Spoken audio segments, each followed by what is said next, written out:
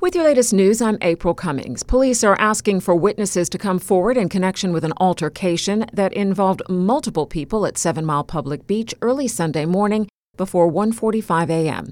When police arrived on the scene, the people involved were gone. But later that morning, a man turned up at the Cayman Islands Hospital with lacerations and stab wounds that he'd received during the altercation. He has serious but non-life-threatening injuries. Police say they are aware of social media posts about the incident that identify a number of people who were present at the time. They are working to find them and are asking anyone who witnessed the incident to contact the Criminal Investigation Department at 949-4222. The Cayman Islands government issues a statement rejecting a headline in a local news outlet that alleged government raided the Environmental Protection Fund. Radio Cayman's Felicia Rankin-Solins has the details. According to the government, the facts of the matter are that on October 31st, 2023, the EPF had a balance of $51.3 million. Each year, the balance in the fund is enhanced by the receipt of $5 to $6 million from sources such as departure taxes paid with respect to cruise ship visitors and air travel departures. During the process to pass the 2024-2025 budget, Finance Committee, which consists of all 19 members of Parliament, agreed to the use of a maximum of $1.4 million from the fund in 2024 to continue the remediation of the Georgetown landfill to make it safer and less likely for waste to seep into the North Sound and the island's groundwater lens. Up to $10 million to purchase beach property and other lands for conservation, and approximately $6.5 million for each of 2024 and 2025 to cover the operational costs of the preeminent agency, the Department of Environment, that is charged with the responsibility of protecting and preserving the environment. The annual inflow to the fund of $5 to $6 million counteracts the annual $6.5 million stated. Hence the insistence by government there isn't any raid of the EPF. I'm Felicia Rankin-Solins. Premier and Education Minister, the Honourable Juliana O'Connor-Conley, announces a $1,200 one-time grant for childcare through the Early Childhood Assistance Program. Recognizing the challenges families face in affording quality early childhood education, this grant is tangible commitment from our government to support those most in need and ensure equitable access to critical early learning opportunities. The grant is expected to help 120 vulnerable families cover the cost of tuition at registered early childhood centers. The funds will be dispersed this month. Any surplus can be used toward 2024 tuition fees. By assisting parents to clear any outstanding early childhood center balances or bill credit for next year, we also allow them to focus on providing a nurturing and supportive environment for their children, which is essential for optimal early childhood development. The Ministry of Education will disseminate information to parents and ECCE centers about the grant payment and procedures.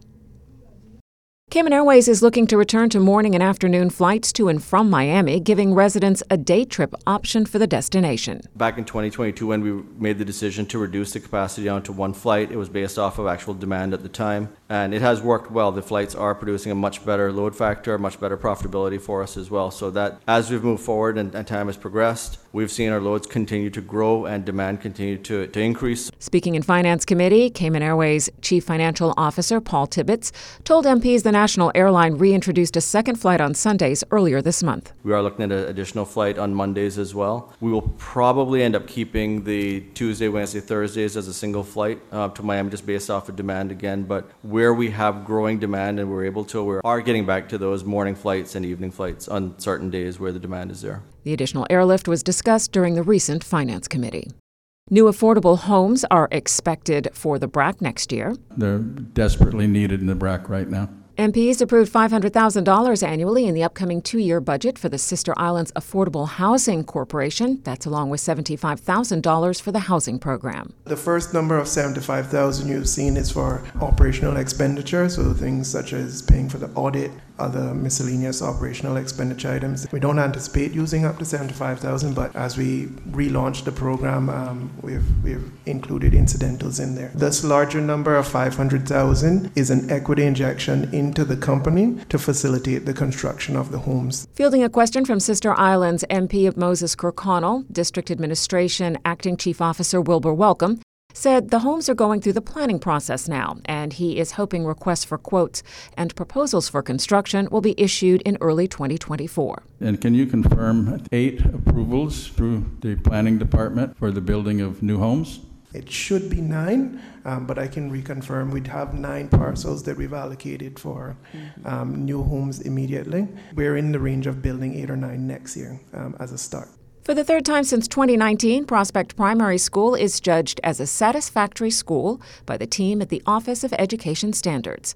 Radio Cayman's Carsley Fuller has more. Prospect Primary School serves children between 4 and 11 years of age, and enrollment has increased since the previous inspection. Since 2021, there have been, quote, significant changes in leadership, including 2 principals and an acting serving over the time. The report says, quote, instability in the leadership of the school has had an impact on driving improvement. Most performance standards remain satisfactory except for links with the parents and the community, which has improved and are now judged good. According to the report, the use of technology had improved and there was a positive impact being seen in students' independent learning skills. The outdoor area for the early years program had improved and the computing room was used, quote, effectively to help Prospect Primary students learn. Student achievement remained satisfactory in English, math, and science with some improvement in Key Stage 2. Student behavior for learning and their civic and environmental understanding remained good. Teaching, learning, and assessment remained satisfactory, although there were examples of good teaching, mostly observed in upper primary.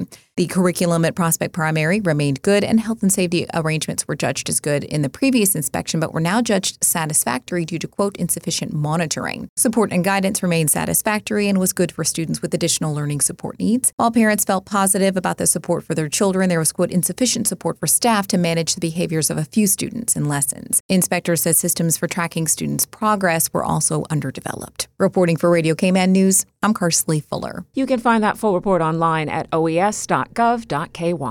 Each Christmas, the Church of God Holiness Red Bay took a trailer filled with carolers and musicians across Grand Cayman to spread joy. It's a trailer that's decorated with Christmas lights and Christmas ornaments. It is packed with every instrument that is needed, and they go around from West Bay all the way down to eastern, north side area singing Christmas carols, and people would be on the trailer. It was big enough for that. People would be on the trailer, and the streams of vehicle would follow the trailer as they go around singing Christmas carols and stopping in various neighborhoods, sharing their joy and the cheer of Christmas. But Pastor Carlson Benjamin says the trailer is now too big for Cayman's roads. It just can't navigate all the roundabouts and has fallen into disrepair. So this year, you'll find it at the A.L. Thompson parking lot tomorrow night at 7 p.m. Red Bay Band, the Red Bay Carolers, will be doing their traditional singing and so on.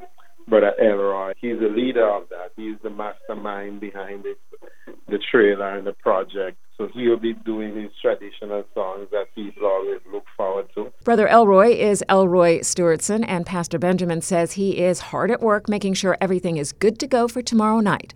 While the concert admission is free, there will be an array of baked goods for sale to raise funds for a new Christmas trailer so they can keep the tradition alive. It brings a lot of joy to people to see something that has been happening for years continue, and their grandchildren get to see it, great-grandchildren get to see it. It's just a celebratory time where we bring back some good memories and get the community together, get people involved in celebrating the birth of Jesus Christ. And again, that concert is tomorrow night at 7 p.m. at the A.L. Thompson parking lot.